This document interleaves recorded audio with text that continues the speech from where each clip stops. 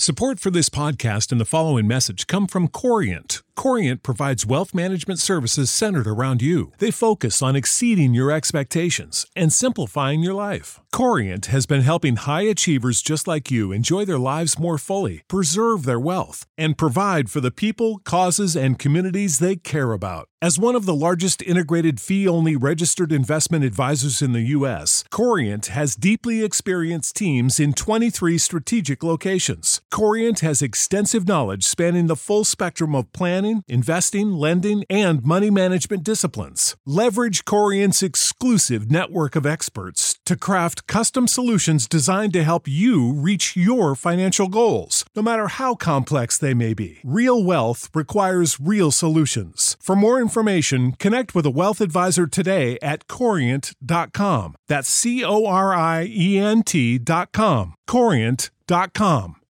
When you need mealtime inspiration, it's worth shopping Kroger, where you'll find over 30,000 mouth-watering choices that excite your inner foodie. And no matter what tasty choice you make, you'll enjoy our everyday low prices, plus extra ways to save, like digital coupons worth over $600 each week. You can also save up to $1 off per gallon at the pump with fuel points. More savings and more inspiring flavors make shopping Kroger worth it every time. Kroger, fresh for everyone. Fuel restrictions apply.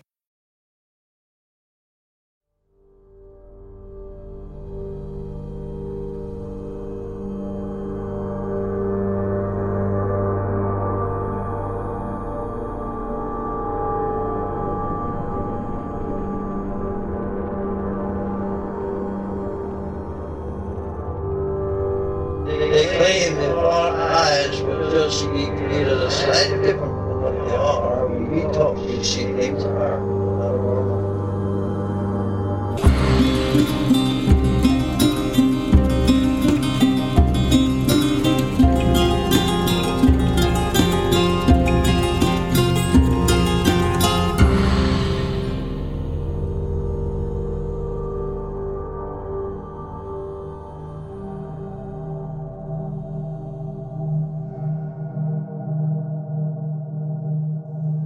You're listening to Strange Familiars, true stories of the paranormal, cryptids, hauntings, the occult, mythology, UFOs, folklore, weird and forgotten history.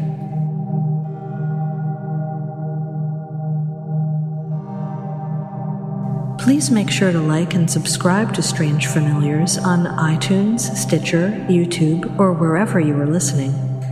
Please share the Strange Familiars page and episodes on Facebook and other social media.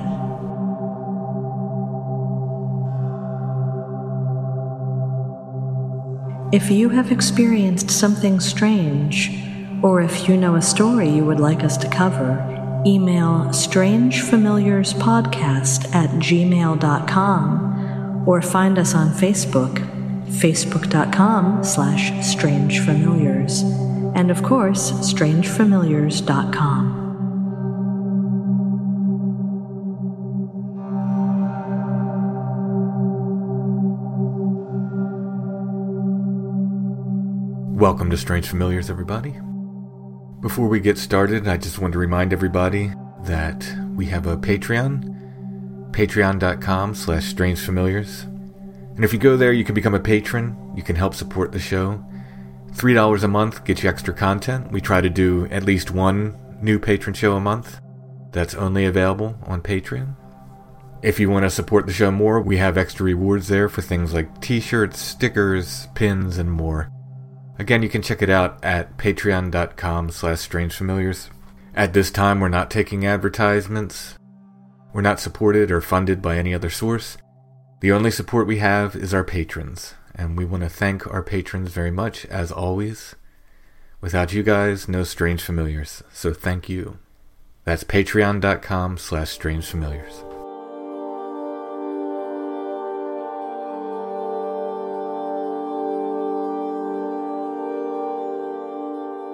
Wood Knocks, Volume 3 is out now. Wood Knocks Journal of Sasquatch Research.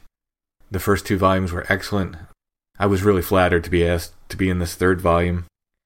Both me and Joshua Cutchin have stories in there, I think my piece in Volume 3 of Wood Knocks, which is called The Company They Keep, is my favorite thing I've ever written on the subject of Bigfoot. You can check that out now. I will have copies of that to sell myself, but it is on Amazon already if you want to go ahead and get a copy of that. And speaking of Bigfoot, there's going to be a lot of Bigfoot content coming up on Strange Familiars. That's just the way things are shaking out.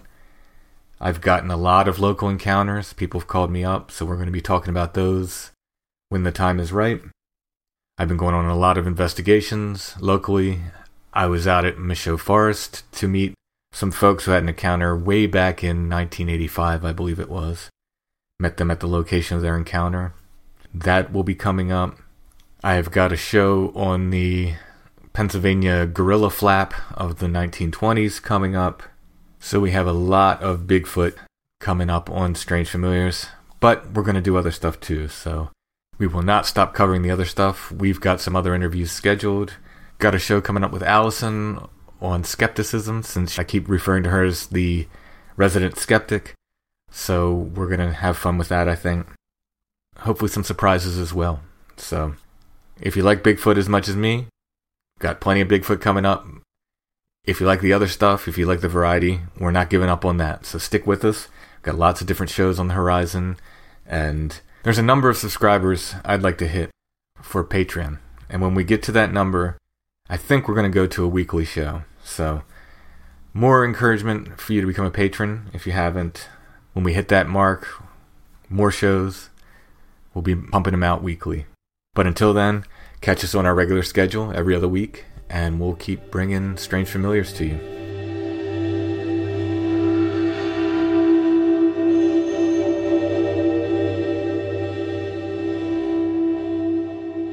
Tonight, we have Duke from World Bigfoot Radio. If you look up World Bigfoot Radio on YouTube, you'll find Duke's channel. He also does Montana Bigfoot Project. I first heard Duke, probably like most of you, on Sasquatch Chronicles. He and I have been guests on there together before. I think we did the Little People show together on Sasquatch Chronicles. And I was listening to one of Duke's recent shows on World Bigfoot Radio, and he started talking about trolls. And he made a distinction between Bigfoot and trolls. And I really found this interesting. I find Duke's approach to this whole topic very, very interesting, because he recognizes, as I say in the interview, kind of a whole ecosystem of these different creatures. Just because it's walking upright and it's in the woods, it's not a Bigfoot necessarily. And the reason I really like this is because it's much more in tune with the old folklore. They recognized many different kinds of entities that were in the woods, from, various nature spirits to monsters to fey creatures, all manner of things. And Duke seems unafraid to address the differences people report between these creatures, which I really, really like. I think it's important to note what witnesses are saying and not try to shove everything into one box.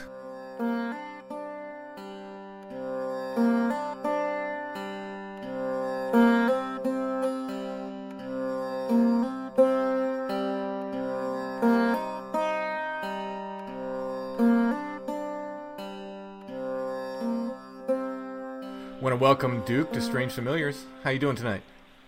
I'm doing good. Glad to be here. Howdy to everybody out there listening. So you are World Bigfoot Radio is your show, and that's a video and audio kind of combo thing you do, right? Yep. So trying to be a little bit different than the other shows out there, and because I'm friends with Wes and over at Sasquatch Chronicles, and you can't really beat him.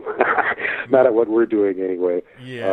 So I just sort of figured, instead of trying to reinvent the wheel, I do what everybody keeps griping about that nobody's doing, which is these audio shows are great right up to the point where they reference a piece of video or a picture or something, and then you can't see it. And that's the difference with my show. If they're going to talk about something on the air, they're going to provide an image of it, or they're not going to be talking about it on the air. And that's pretty much the way I do things. Yeah, and it works really well. Last episode, at least the last episode that I saw, was the one, it was entitled Troll. And that has some of the images. What's the guest name? I'm sorry, I'm blanking on it. That's Leo Frank. Yeah. Nova Scotia. that has some amazing photos he took of something. Yeah, that's the real question, is what is it? Is it an incredibly ugly, weird Bigfoot, or is it actually a troll? And me and my other expert buddies lean heavily toward, that's a troll. Right, and that kind of leads... Well, before we get into that more, let's just a little bit about yourself. So you do World Bigfoot Radio, frequent guest on Sasquatch Chronicles. You want to give people a way to contact you or tell anything else about sure. Yeah, you can always leave a comment on any of my videos, on World Bigfoot Radio videos on YouTube. I'm going to be moving to other platforms here. I don't actually have a support group for the show on Facebook, although I do have Montana Bigfoot Project, and I live in Montana. So, anything related to World Bigfoot Radio gets posted there first. So if you're on Facebook, that's the one to go check out. I actually do a lot of field research, too. In fact, I'm working on a follow-up field research video right now for Paddy Canyon 7, and we've got a habituation area that we go up to and keep tabs on pretty regular. I shouldn't say habituation. We're habituating them to our presence, and that's about it. We don't give them anything. Right. But over the course of 3 years now, they sort of know when it's us coming. And I think because they've been observing us, like, following their structures and their trails around, that they've got hip to the fact that we actually kind of know what's going on. But I think they're curious about why we don't pester them any further than that. But generally, when we show up in the area where we know that they've got presence, you'll get the everything goes dead. There's no sound, no animals making any movement or noise or anything, except their guard crows, which like to go flying up the mountain and make a big squawking as soon as we get there and let them know we're there. But after that, everything dead silent and creepy. Last time we were up there, they were apparently not around because it was all normal forest, animal sounds, birds chirping, that sort of stuff. But you can really tell the difference when they are around there. So that's the other thing that I work on in addition to doing the show and having guests that are other Bigfoot researchers from other parts of the world. I do my own Bigfoot research. The video I was referencing is in September we were actually up there, and mainly we go up to the area because they had tree structures up there, lots of them, and they change them all the time. And so we were documenting what they're doing with these things, and my buddy who was with me heard some wood snapping and popping, cracking sounds, and said, hey, it sounds like there's something over there. I was hearing that coming up the hill, too, and I said, I was busy with the video camera taking pictures of the structures that had been changed. And I said, well, just walk over there with your cell phone and see if you see anything. And I'd already told them that if you look at them or you point a camera at them or something, they'll try and hide from it. But if you're nonchalant and you just stick your arm out with your camera and don't look and walk along and sort of just pan the area with it, you might catch something. Well, that's what he did with it, and we didn't notice anything, and we put together the videos 8 minutes long, and it had all documented our day out there and all the new things we found and the trail that we found and all this other stuff. And I was looking at it about 3 months later, and all of a sudden I noticed in the corner of this one, it's just 1 second long of video, there's what looks like this Bigfoot-shaped shadow, and I'm like, whoa, wait a minute, what's that? So I go back, and I put it on super slow-mo, and I'm going through it frame by frame, and I'm like, that looks... From every angle as he's walking past it, that looks like a Bigfoot. And then I showed it to one of my friends, and they said, well, yeah, it looks like one right there at 3.5 seconds. And I said, no, I'm looking at 7 seconds. What are you looking at? And he thought he had found another one there, and then somebody else that I showed it to found another one after that. So we had 3 potential suspects in there. So I did a video on that showed all 3 of them. And now we've since been able to get up there. Winter's over, the snow's melted. We've been up there twice, actually. The first time we went up there, we were up there pretty much under the same cloud conditions, same strength of light, same time of day as when the original footage was taken. And we did comparison shots and video of it, which is what I'm working on right now. Suspect number 1, probably a tree, because there is a tree behind the area, and so we pretty much ruled that one out.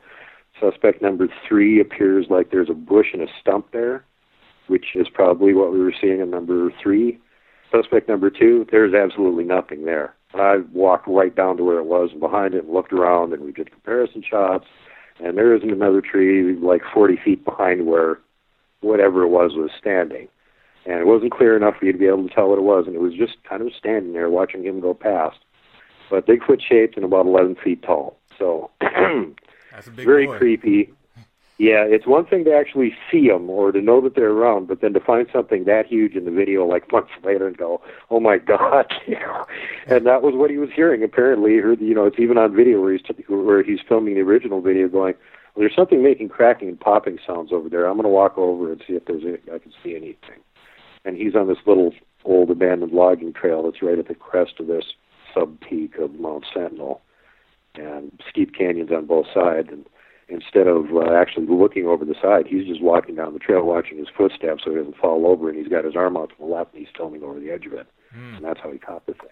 So I was in an area, it's a nature preserve in Maryland that has a particularly creepy BFRO report associated with it, and I just had a free Saturday one time, and I went down there by myself and was in one area and just started getting creeped out, and I just kind of randomly started taking cell phone pictures, just like you were saying. I wasn't filming, I was just taking still pictures, a series of them. Yep. I'll have to send you the series of pictures. It's pretty interesting. I haven't showed it off yet too much because I haven't let too many people look at it. It's interesting. I'll send it to you and see what you think. It's definitely... Yeah. My wife is a very big skeptic, and I showed her... Her words were like, someone was following you. I said, well, yeah, that's usually a bad sign. But even the skeptics say that. There's probably something there, right? Yeah. It doesn't look particularly squatchy, but it's upright, and it looks weird. I'll send you the image. See what you think. Yeah, I'd be interested in seeing that. It surprises me how often this happens where people that really know what they're doing, researchers, are in an area, they know there's Bigfoot around, and they're just walking around. They get a feeling there's something over in a certain area, or they hear something or something. They don't see anything. They snap a shot anyway, and they'll go back and look at it later and go, "Holy cow! How did I not see that? Look, it's right there." Mm-hmm. Yeah. At the time you're there, you don't see it, but you look at it later, where you got time to actually study the frame and look at the image for a while, and it's like, "Whoa! How did I miss that?"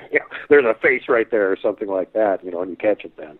Yeah, this was absolutely one of those cases. I was just creeped out, so I'll click some pictures and look at them later. Didn't really notice too much else other than just being extremely creeped out. I hike alone all the time, so that feeling doesn't come upon me often. Yeah, something to note. So After a while, it seems like you get sensitive to it. When you bit around it enough, you can sort of like feel if they're around, or maybe it's just, your senses are going, hey, there's no noise right now, you should be paying attention, or something like that. But it seems like after a while, you can be in the same area, and you can tell if they're around or not, just, kind of by feel after a while. I wonder if it's not the lack of noise, because I almost use birds, and I want to get back to what you were talking about, guard crows there for, after this, but as I hike through the woods, I often use birds as sort of my own alarm system. Like if I hear birds, I know I'm usually pretty good. It's when everything goes dead quiet, that's when my ears start to perk up and I start to get cautious. Yeah, that's generally a bad sign. When all the animals are quiet, there's a reason they're quiet. Mm-hmm. Usually it's because there's a predator around and they're all paranoid. So you mentioned guard crows before. Now, do you mean that literally, like they're trained birds, or just that they're using the crows? Both. I think in a lot of cases they're really acutely aware of what the crows are doing, just like they're aware of chipmunks and things like that that'll sound when something is nearby them. Mm-hmm. And of course that's a cue if they hear it off in a distance. Well, there's something over there. The chipmunks going off, or the crows are griping about somebody upsetting them. But talking to Cat Hansen, who says they do on occasion use crows for lookouts. Essentially, they will train. Crows are very smart. Oh, yeah. And you start feeding them, hey, go sit over there, and anybody shows up, make some noise, and I'll feed you, Doesn't take much for a crow to pick up that concept. And it could very well be, and it seems to be the case with these ones up here, because we can walk, there's actually a hiking trail that goes up to this crest on the mountain that we go to, and the trail turns to the right when you get to the top of it. And we tried it the last time we were up there. We walked up there and went to the right. No noise. And every time before that, we walk up and we get to the top of the mountain where the trail turned to the right, and we'd go to the left, and we'd take 4 or 5 steps, and the crows would go off. Mm-hmm. Now, the last time that we went up there, we tried to trick them. We went partway up the hillside, cut off the trail, and went to the left. I actually kept walking up the mountain. I had Jeffy and his buddy Creature were trying to sneak through on the left.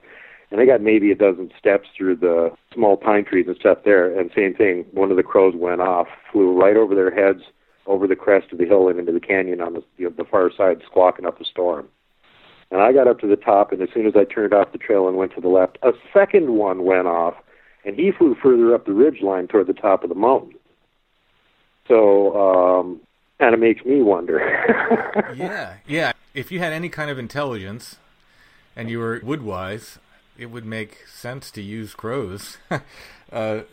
It's weird. I've had friends that have actually had pet crows, like a crow that was injured, fell out of the nest when it was a baby or something. They scoop it up and keep it for a pet. They not only live a lot longer than people think they do, they're incredibly smart. It's kind of like having a black parrot or something. Oh, yeah. In fact, they can talk, too. Mm-hmm. And, so... The other thing that's kind of creepy about these ones up here is the one time that we heard them go off and fly over us, it was not only making its crow squawking sound, it was doing this weird monkey-like babbling intermittently, too, which was even like, where'd you hear that? Oh, yeah, that's really weird. You got the Bigfoots mimicking the crows and everything else, and then the crows are mimicking the Bigfoot. Yeah, that's what That's wild. Yeah, that kind of really creeped me out. We got that one on audio on one of the video sections where he caught the crow flying overhead, and it was like two crow squawks, and then there was this weird monkey-like babbling, and then there was another crow squawk, and it was a bird. It was flying overhead, but it's like, where did he hear this other weird thing they started copying, And that's on your YouTube channel? No, that part of that video isn't up yet. This is on the comparison video that we were shooting the day we were up there shooting the comparison video. We caught that. Okay, so this is the one that I'm working on now. It will be up at some point. It will be up. Okay. Yeah, I think I'll be, just so that it'll be easy for people to find, it'll be a Montana Bigfoot Project, Tree Peakers Confirmed, what I'm the title is. So if you guys want to find it, you can find that. I should have it up in a day or so. That's awesome. So one of the things I really enjoy about your shows and your research is that you recognize a whole ecosystem of these creatures, which is much more in line with old folklore. Now, I'm a big guy for old folklore. I study it, I love it, I collect it. And in the past, they recognized a whole range of creatures that were out there. And you are one of the researchers that does as well. I've heard you break down several species of Bigfoot, which of course drives some Bigfoot people crazy. They only want to talk about one. Yeah. And as well as mountain giants and trolls I've heard you talk about. Of course, we talked about the little people on Wes's show. Yep. So let's talk a little bit about that, if you don't mind. Like, how did you break down, I mean, you didn't personally do it. I think it's you and a number of other researchers, right, broke down these different sort of subspecies of Bigfoot or different species of Bigfoot. Some varieties of Bigfoot. Yeah, that's sort of that's a sort of a tenuous thing that's going on right there. We've got 4 or 5 different researchers that have sort of subcategorized them, and they don't, for the most part, categorize them the same, which makes it more complicated and confusing. It depends on which researchers you're following. The Bigfoot Outlaws categorization system, I should say, is pretty much identical to mine for the first 3. And then beyond that, they're sort of question mark territory. And I go a step further and say there's actually a 4th type. But, part of this is that Bigfoot is going to vary as much as humans would vary. They're going to vary depending on their environment. If they're down in the south, they're going to be more heat resistant. If they're up in the north, they're going to be more cold resistant. The ones that are living in these areas for many generations, hundreds of years, possibly thousands of years, are going to have those sort of environmental impacts have an effect on their physiology and their look and everything, because it's, how do they have to adapt to survive the environment? Just an example is animals. Let's take bears, for example. You get down the southern part of the U.S., bears are not very big. You get up by the Canadian border, especially out here where I'm at, a 1,000-pound bear, not out of the ordinary. They get really big. You get up in Alaska, 1,500 pounds. And this holds true for other animals, too. The closer you get up toward the North Pole, the larger the animals tend to be, which has to do with their body mass holding in heat, yada, yada, yada. So you can see that across the continent, you would tend to have smaller Bigfoot in the south and more gigantic ones in the north. And there's also going to be other regional differences, just like in isolated human populations centuries ago, a local group that didn't have much outside contact and wasn't doing much breeding with other groups would have a little bit different sort of makeup to the way they looked. Maybe their noses would be different. They might have a little different color skin. You know, they might have differences in their hair and eye color and that sort of thing. So to think that across an entire continent that one species would be the same all the way across it is kind of ridiculous, unscientific. Just as an example, a white-tailed deer across North America, there's over 21 distinct subvarieties just of the white-tailed deer. So Bigfoot being a real critter, there's going to be variations, and there'll be regional and local variations. Here's the thing, though, even with all these variations that you would expect, some of them are so wide that it's hard to account for it just simply by saying it's a regional or local variation. So it's made a bunch of us who have heard like hundreds or thousands of reports look at all this and go, well, it sounds like these guys here are actually describing something different than these guys over here are. And some of the differences are minor, like we've got the type 1 and the type 2. The type 1 is more like the classic Patty in the Patterson-Gimlin film. They've got sort of caveman or Native American type face. They either have the nose that's kind of like an Aborigine, sort of flattened, big flat, been hit by punches too many times, boxer nose spread across their face, or they've got the long, hawkish Native American nose, but they basically look like a human just with hair on their face. Then if you go over to the eastern part of the U.S., especially the upper northeast, some people classify as a type 4. They say it's a caveman-looking thing. But the thing is, you get caveman-looking things from the Pacific Northwest and from California. So I think the only variation there really is how much hair there is on the face. So they're just saying, you know, these ones are less hairy, so they might be there's something different. I just think it's a regional variation on a type 1. A type 2 now, on the other hand, seems like they don't get quite as big as the type 1s. You don't usually, I've never heard a report of them as actually having a sagittal crest. I may be wrong about that, but I haven't heard it. And the other main thing in the description that seems to be different is that they have a much more chimpanzee or ape-looking type face, whereas the type 1s tend to have more of a human-looking face. And, of course, there's going to be variations in each population. And what I've been able to gather from the few reports of people that have seen the really little ones, that they tend to, both type 1s and 2s tend to look more like a chimpanzee when they're little, and then their nose changes as they get bigger. So, again, this is difficult to figure out. And then you've got what I class as the type 3 that some people class actually as a subvariety of the dogman. It doesn't have anything to do with the dogman. It doesn't have anything in common with it other than it's got a protruding snout. Not long like a German Shepherd or something, more short like a Bulldog or something along those lines. And this is what the Micmac Confederation called a Gugwee, Chippewa called the Tugawee. Cat refers to them as face eaters. So it isn't like they're unknown. A lot of these tribes had names for these things, and it wasn't Bigfoot. It was something that was like Bigfoot, but way more dangerous and different. So that's where I get my type 3 from. And then the type 4, as I class it, is been confused with the whole Wendigo legend and seems to actually be tied up in it, with the Wendigo psychosis, cabin fever being one side of it, where people go crazy and eat other people. And then the other side of it being that apparently there's another subvariety of Bigfoot that are subarctic that are exclusively carnivorous. And actually the first encounter I ever had was with one of these things at about 40 feet in broad daylight. So I got a real good look at it, and it gave me the grin, so I got to see all of its choppers, and they were not giant square chiclets like human teeth or like regular Bigfoot is usually described with. He had a set like a bear trap with fangs. It was scary as hell. So that's a carnivore. There's no doubt in my mind that thing is not designed to eat plants. That's a meat eater. And according to the far northern tribes up there, yeah, they live up near the Arctic Circle, and you usually don't see them very far south because they can't take the heat at all, apparently. So when you do get reports of them, it's always tied up in these legends with blizzards and stuff, which, you know, since the cold doesn't affect them, I think they use blizzards as a good method to cover their tracks and their noise when they're hunting. But most of the reports you hear about them in the northern U.S., these type of critters, going back a couple, 2-3 centuries even, they're always appearing in the winter. I saw mine when it was 20 below, and there had just been a cold snap 3 weeks earlier, and the county next to us, they had an all-time record low of 52 below. So here was this brutal Arctic air mass coming down, and guess who's following it? Oh, let's go to these southern areas I can't usually get to and have some deer down there. Yeah. So that's one of the reasons it's so rarely seen, because there's so few people up in the climate that it prefers that you usually don't have humans running across them. And when they do, then you don't have a report. I've only actually found 2 other people, and they've both been on my show, that have had an encounter with one of these things, and they saw the what I class as a Type 4S southern variety, which is also the Iroquois Confederation called the Junosqua, which I've been able to, through looking at legends from all the Indian tribes on that side of the country, been able to figure out that it's identical to the Wendigo. The two names are interchangeable because the descriptions of the Wendigo and the descriptions of what the Junosqua are doing were the same thing, so they're talking about the same critter.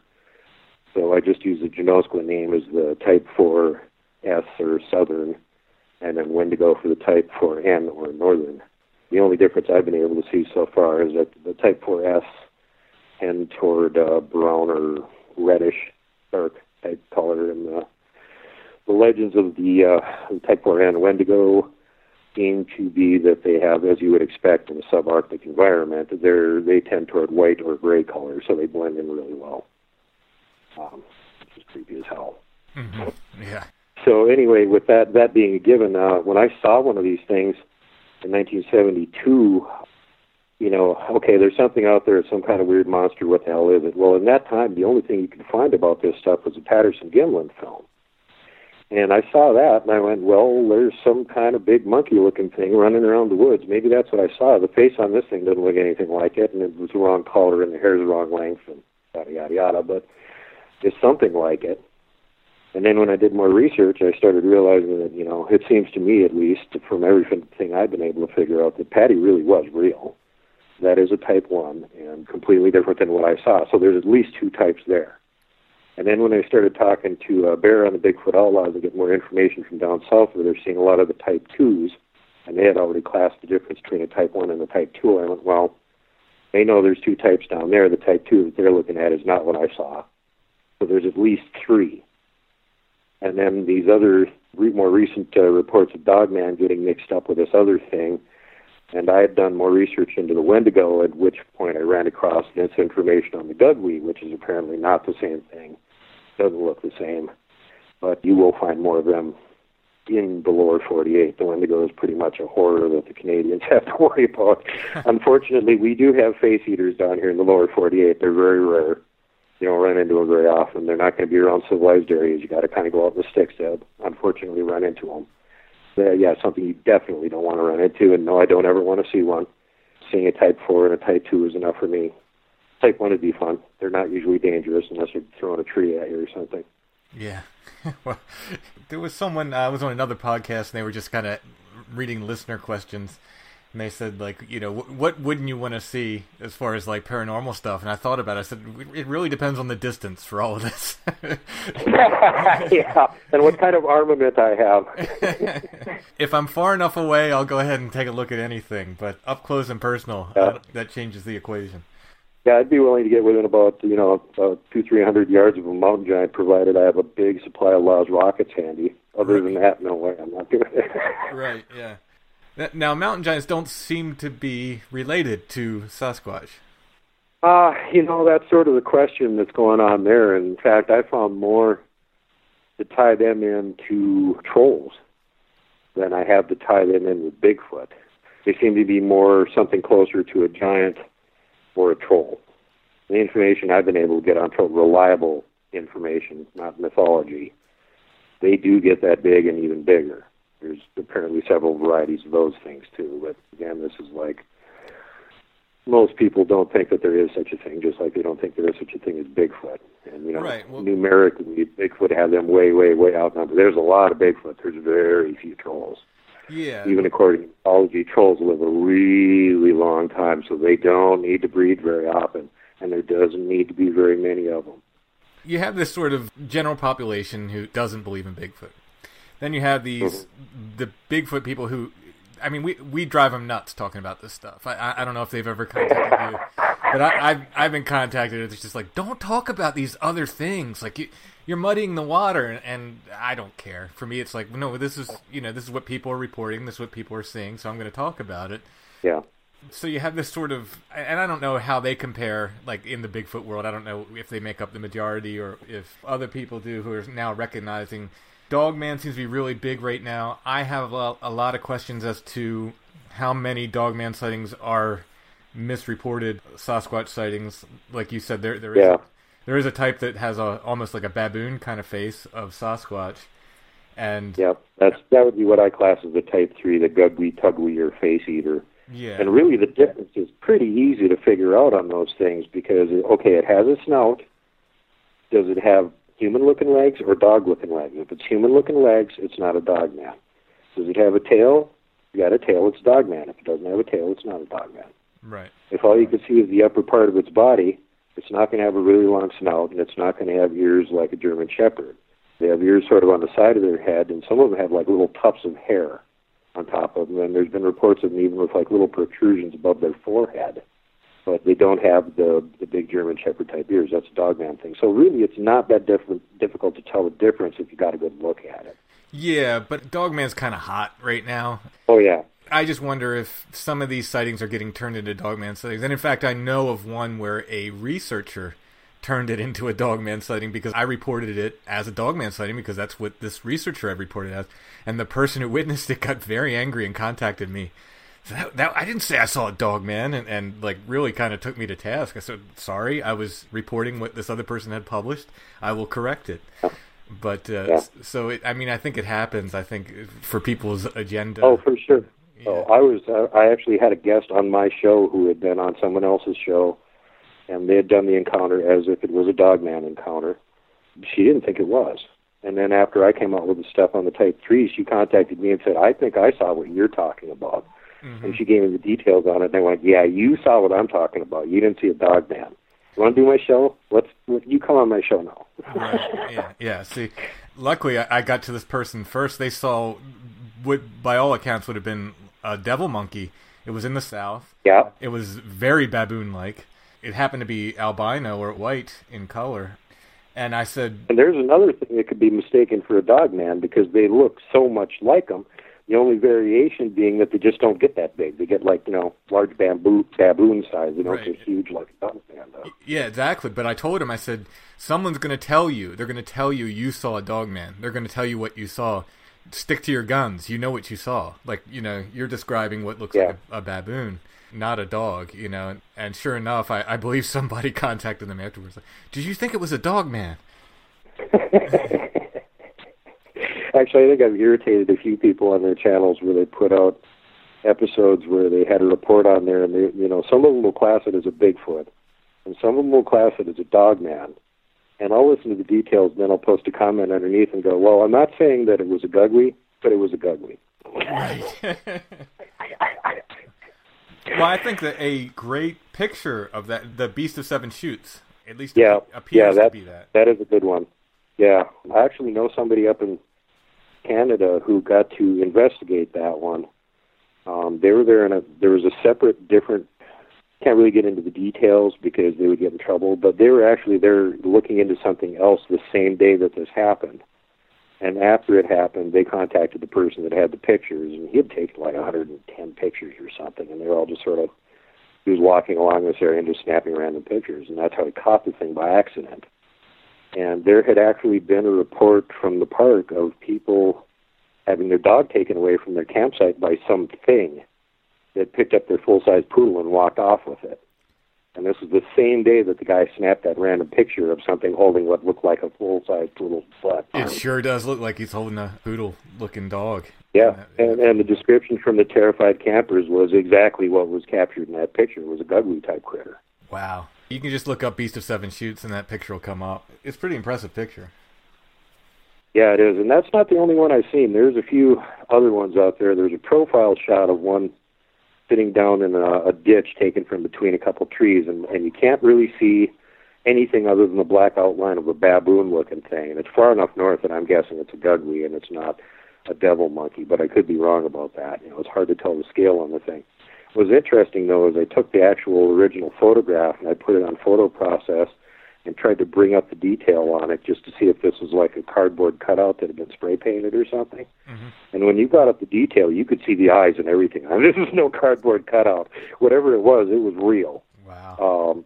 Devil monkey or Gugwe, one or the other, but it wasn't anything that's supposed to be running around North America. The Gugwe, is it upright most of the time? I know. Yeah, that's the report that you get on them. I actually haven't heard, not sure if I've ever heard a report of them running on all fours. They probably can. But usually all the reports that I've heard of them, the sightings, people have seen them, they're walking on two legs. They're bipedal. That's interesting, because at least the devil monkey reports that I've seen, they seem to be on all fours a lot. Yeah, they haul around four-wheel most of the time, it seems like, from the reports on them. And usually it's not just like one. There's a bunch of scary reports from up in Alaska of hunters being attacked by groups of these damn things, and they're coming through the treetops to get at them. Wow. Yeah. Yeah, no thanks. No thanks is right. Yeah, there's certain areas up there, apparently the locals know where these things live, and they just don't go hunt there or anything. And, out-of-staters, they encourage them to not go hunt there. And when they do go anyway, sometimes they don't come back. So, there's a bunch of that. Alaska's just creepy. I wouldn't even live up there. I hear too much from the locals up there. Montana's scary enough. Well, I'll just keep the mountain giants and the Bigfoot that we got over here, and you guys can have the rest of the stuff up there. I don't want to live up there. Mountain giant prints are really rare. They do come up, though.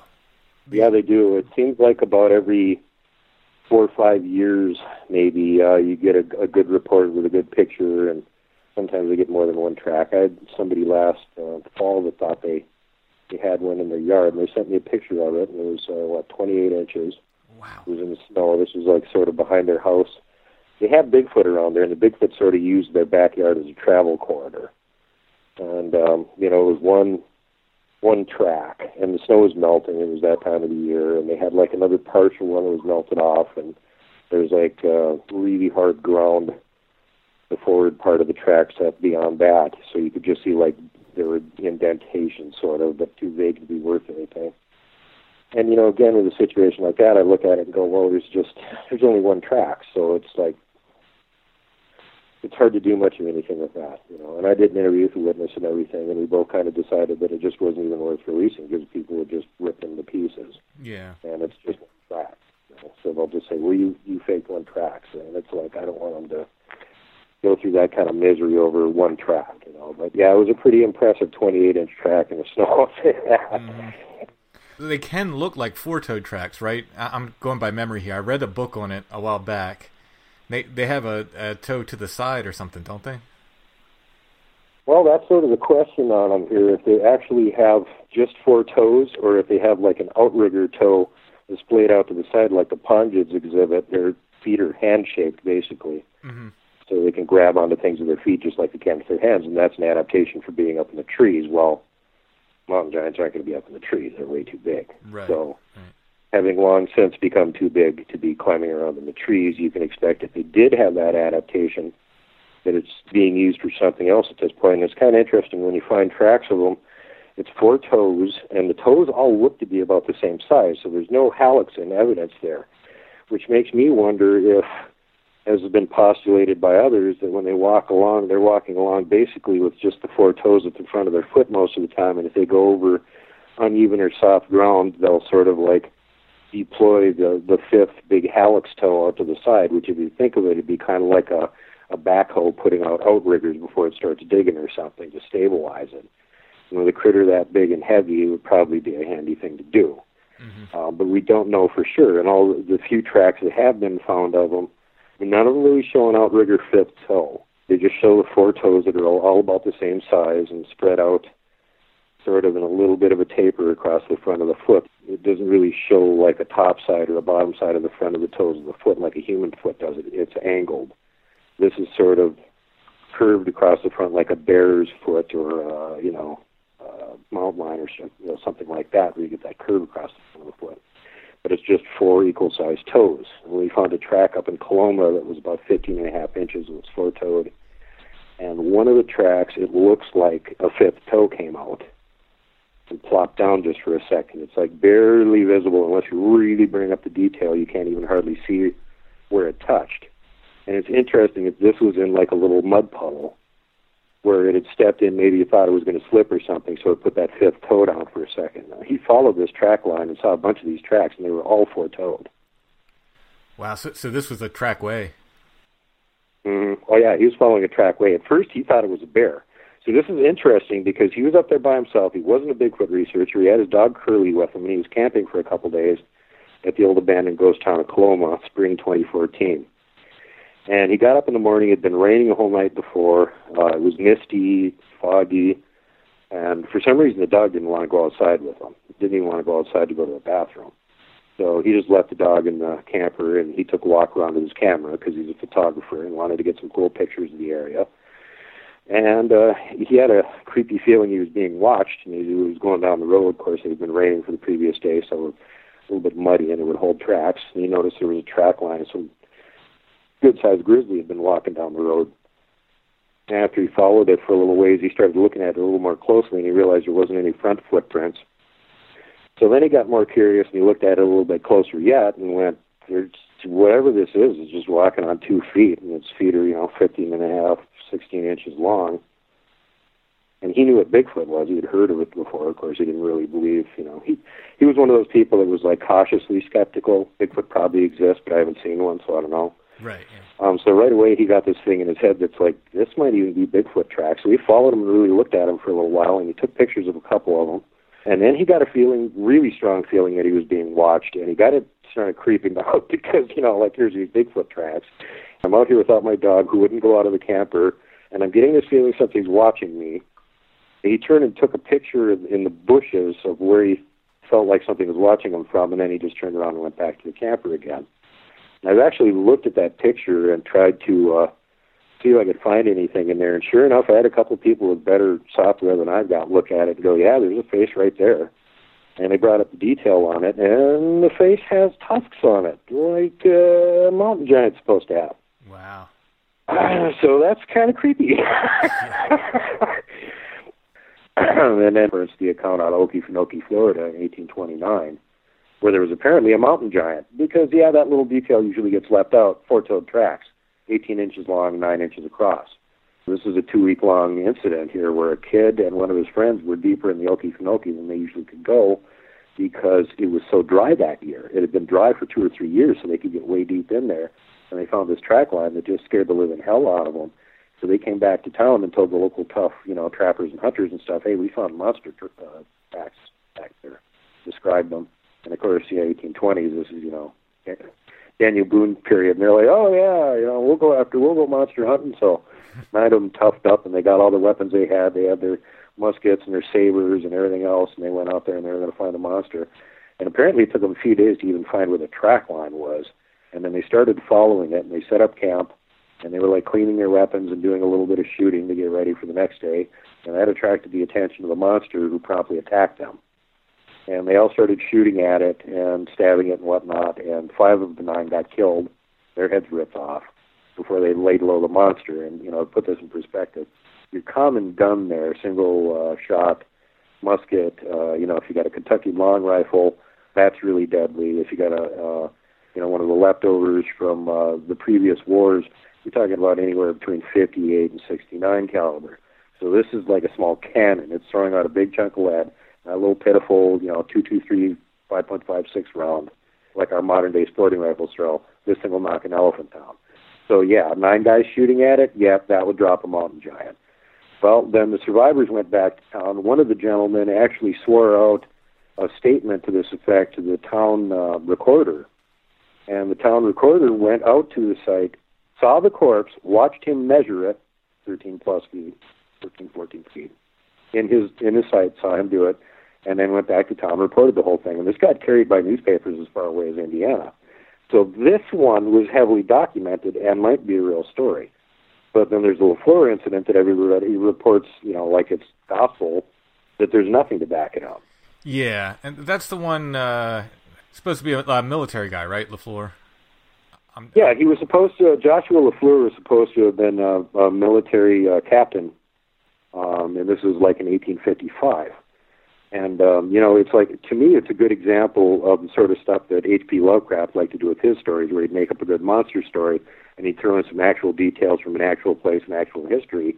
So if you went and looked it up, it would scare you all over again. Right. But that doesn't mean that it was true. That's like saying that Winston Churchill and Adolf Hitler fought a saber duel to the death, and Winston Churchill killed them, and then saying, well, I can back that up because they both actually existed and they were enemies. Well, that doesn't prove anything. Let's talk tree structures for a minute. Sure. This is something that I wrestle with because I think a lot of what people show looks like snow breaks to me. but then there's some that certainly aren't. And I've come to see some recently where I'm looking at them and I'm like, yeah, something with hands did this. Now, I can't say it was a Bigfoot. Yeah. I can only say something with hands did it. They're bent around and locked together in such a way that it had to be done with something with hands. And the question then becomes, I guess kids might go out in the woods and mess around and do that, but why? I mean, you know what I mean? It seems the kids barely... Well, the ones that I find to be best evidence are the ones that, like, without heavy equipment, you could not build it. Mm-hmm. It had to be made by something. It's not natural. And without a friggin' logging helicopter or a crane, you can't make it. Those are the ones that I find to be convincing, and I try and document those when I find them. Mm-hmm. But I agree with you. A lot of people post, like, you know, oh, this twig snap, Bigfoot did it. You know, well, it's friggin' half-inch thick and it's shoulder height. A bear could have done it, a horse could have done it, an elk could have done it, a deer could have done it. Lots of things could have done that. It could have been just natural. Something else fell across it and it snapped, and you're not looking what's on the ground below it. But when you start finding things like, you know, the X structure he found up in the Skulkaho, which is 2 entire lodgepole pines like 60 feet long, placed into an X structure, and they weren't pushed over. They weren't from there. Something had picked them up, moved them up on top of this ledge, and put them into this position. And each one of those is minimum 3 tons. Will you tell me what the hell could do that? Right. There ain't no team of people moving it around. Yeah, I found one in Michaud Forest that was, the way I put it is, if people did it, it was a team of people with ladders, and this is on the side of a mountain. So who's hauling ladders on the side of a mountain? Yeah. It was a TP structure. Some of the trees were live, some of them were dead. They didn't fall from stumps. They were brought in and laid there, and one of them was completely upside down. So it's, you know, the top of the tree's facing downward. Each one of these is more than I could lift. So I'm looking at this, I'm saying, these did not fall like this. There's no way these fell like this. If this is done by people, it was a team of people, and they had to have ladders. So that that was one of the first ones that I ever saw that really was like, okay, all right, there's something to this. I thought there was before as well, but that really got me looking at it. Oh, I know what you're saying. Yeah, you see a lot of it and you go, that could be, but I could, you know, think of other ways it could be made. And then you see ones that are like, there's no way. Yeah. And you go, okay, there's definitely something to this because some damn thing made that. And it's gigantic. What moved it? You know? Yeah. Now, the ones I've found around here are smaller. For the most part, I have found one, and I've stopped sharing these pictures because there was one particular group on Facebook. People were sharing these tree breaks, and a lot of them were just like a tree, like literally like just broken, you know, 6-8 feet off the ground, which could be a snow break. I mean, it's just broken and leaning there. And I found what I thought was this really impressive set of very large trees, and they could have fallen in this way, but my thing was like, how did they perfectly fall like this, you know? I mean, it just didn't make sense. And then people were like, oh, I've seen that in the woods before. That's nothing. And I was like, all right, I'm done. I'm not posting any more pictures. So that kind of soured me on the tree break thing for a little while. But now, again, after seeing that one in Michaud, and then recently it was a smaller one. It was about my height. Again, this could be done by people, but I ask why. Who's doing this and why? Yeah. It was a dead tree laying on top of a living one that was bent around and locked in this kind of teepee structure. Like I said, it's something with hands. You know, that's all I can say is something with hands did it. It could have been a person. I think some, I guess, are territory markers. Some might be a kind of hunting blind. These are just my guesses, but I do think some are symbols in some way that are they're yeah, they are. One of the things that I've been centering my attention on, and I do a lot of research on tree structures because they're making them 3 miles away. This is easy to research. So I've been not only like documenting them, but trying to figure out what they mean. And I had several people give me good leads that I could go and actually try and verify through trial and error. Does this hold up? And the one of them that's been 100% so far is their tree snaps as markers for trails. They don't leave a trail like a deer or something does because they just by habit apparently won't walk the same path twice. Even if they're going the same way, they'll step a few feet off to the side and take a few steps, and then they'll go back on the trail and take a few steps, and then they'll step off maybe to the other side and take a few steps. So you find these really weird paths that look sort of like a human path or something, and they're beaten for like 15, 20 feet, and then there's no path for 15 or 20 feet, and then it's beaten for 15 or 20 feet, and then there's no path for 15 or 20 feet. And some of these I've actually found bone markers, too, where they'll leave pieces of bones stuck in the crotches of trees or crammed onto branches or something like that about every 100 yards. So if you're actually on the trail, you'll notice it, but if you're not, you'd never see it. But the one thing that we've noticed is that their tree snaps always lead to something. They'll have a snap, it'd be like head high for us, and apparently that's like probably a little bit above the waist for them where they're snapping it off. They're just reaching there with their hand, snapping it. The ones that have a twist on them, those are the ones to really look at, because that's not normally natural. Even if it's snow-load, it usually won't twist when it snaps. Right, yeah. So pay close attention to those ones. And the end where the tree is laying on the ground, you can pretty much draw a straight line from where the snap is down to where the end of the tree is on the ground. Take a compass heading off that, walk that direction. You'll run into something else. You'll either find another structure, another trail, whatever. We actually documented that the last time we did a Paddy Canyon run last fall, and we found an all-new snap that they had at the bottom of this huge hillside structure, and went, okay, this one's pointing in a different direction. The one on the other side of the ridgeline is pointing toward this structure. The one at the top of the ridgeline is pointing toward this structure. The one at the bottom of the structure isn't pointing the same direction. It's pointing to the southeast. Let's go that way. And there was no evidence of a trail or anything. We just took a compass heading, went beeline southeast. Came down to the bottom of the ridge line. There was like a little slough down there with about 3-foot tall grass. Got out in the middle of the 3-foot tall grass, and there's this little square structure. It looks like somebody was building a little log cabin 3 sections high with this beaten down grass. No evidence of a trail going any direction around it. So we continue going past that. We go up until we get to the road. We go across the road. We go up a steep embankment with some really looked a lot like Bigfoot footprint impressions in the grass and going up the embankment, and got up on the hillside above it, maybe 100 yards away from where we had found the other thing. And there's a larger version of the same thing, a square structure, multiple levels, laying on the ground, exactly straight line from where that snap was. I found this little area where they apparently have the little squatchlets making little mini structures and playing all the time by taking a heading from another tree snap that was about a half a mile away on the other way far side of another ridge line. I was aiming right at it.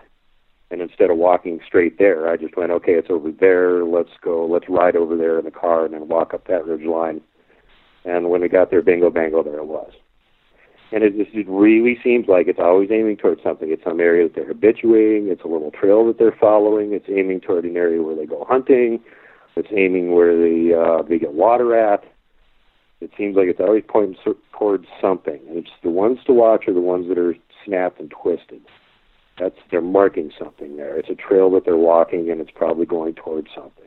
Do you put any meaning to the kind of glyph idea that they're leaving? I think there might be something to it, but I haven't actually looked into it.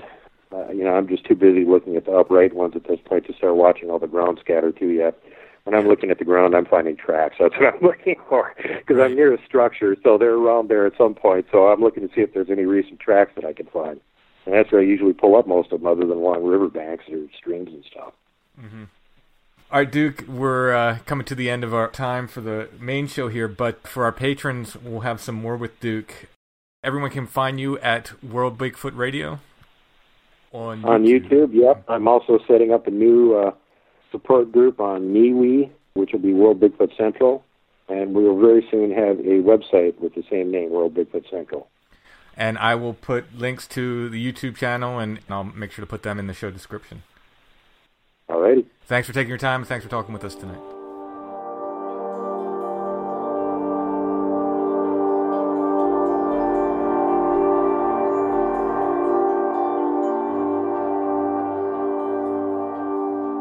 My conversation with Duke will continue. We did a patron show where we would continue our discussion on Bigfoot, and Duke talks about some of his personal encounters and more. If you're a patron, you'll get to hear that. I'll get that up for you guys as soon as possible.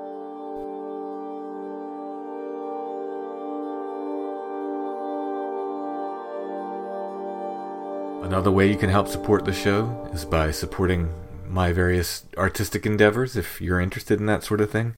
My latest album, which will be out in June, is called Fallow.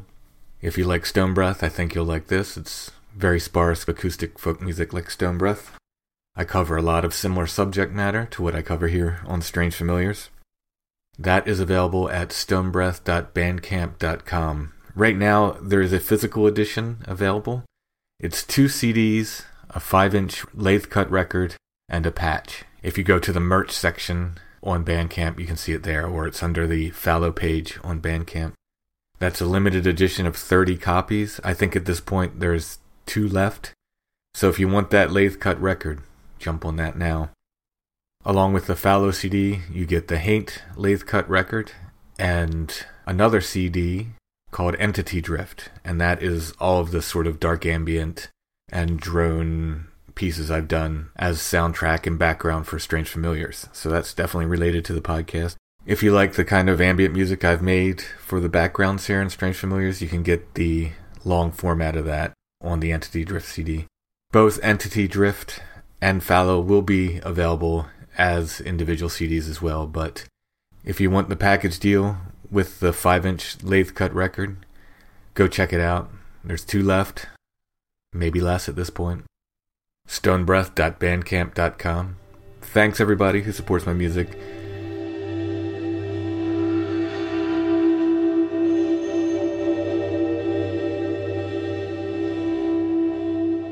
Strange Familiars is a production of Dark Holler Arts. Music, books, art, podcasts, and more. darkhollerarts.com.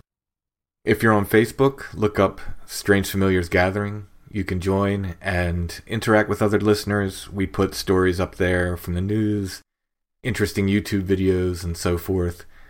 I put updates for the show on there and links to different things I'm working on and so forth.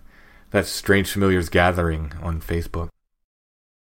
Intro and background music is by Stonebreath. Go to stonebreath.bandcamp.com for more.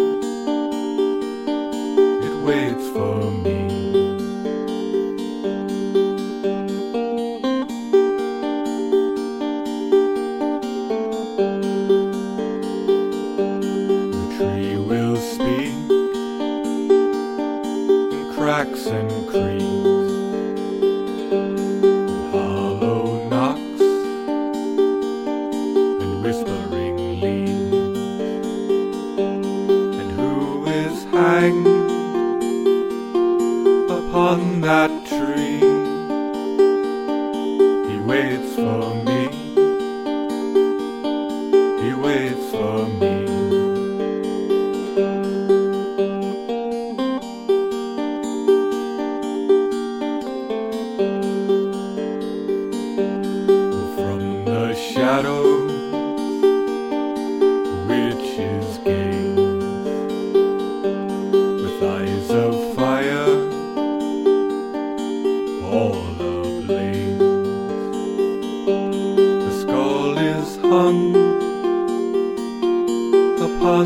the tree.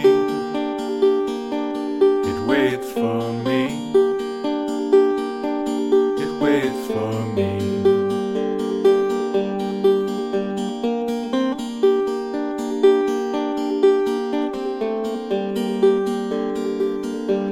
And who is hanged upon the tree? He waits for me. He waits for me.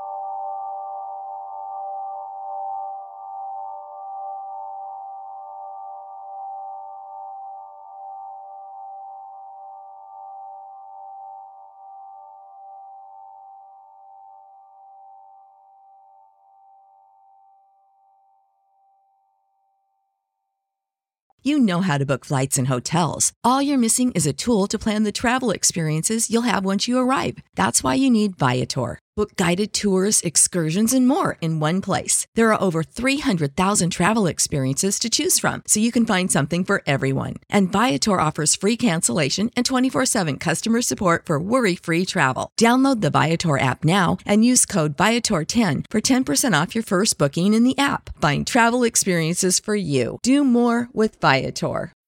When you need mealtime inspiration, it's worth shopping Kroger, where you'll find over 30,000 mouth-watering choices that excite your inner foodie. And no matter what tasty choice you make, you'll enjoy our everyday low prices, plus extra ways to save, like digital coupons worth over $600 each week. You can also save up to $1 off per gallon at the pump with fuel points. More savings and more inspiring flavors make shopping Kroger worth it every time. Kroger, fresh for everyone. Fuel restrictions apply.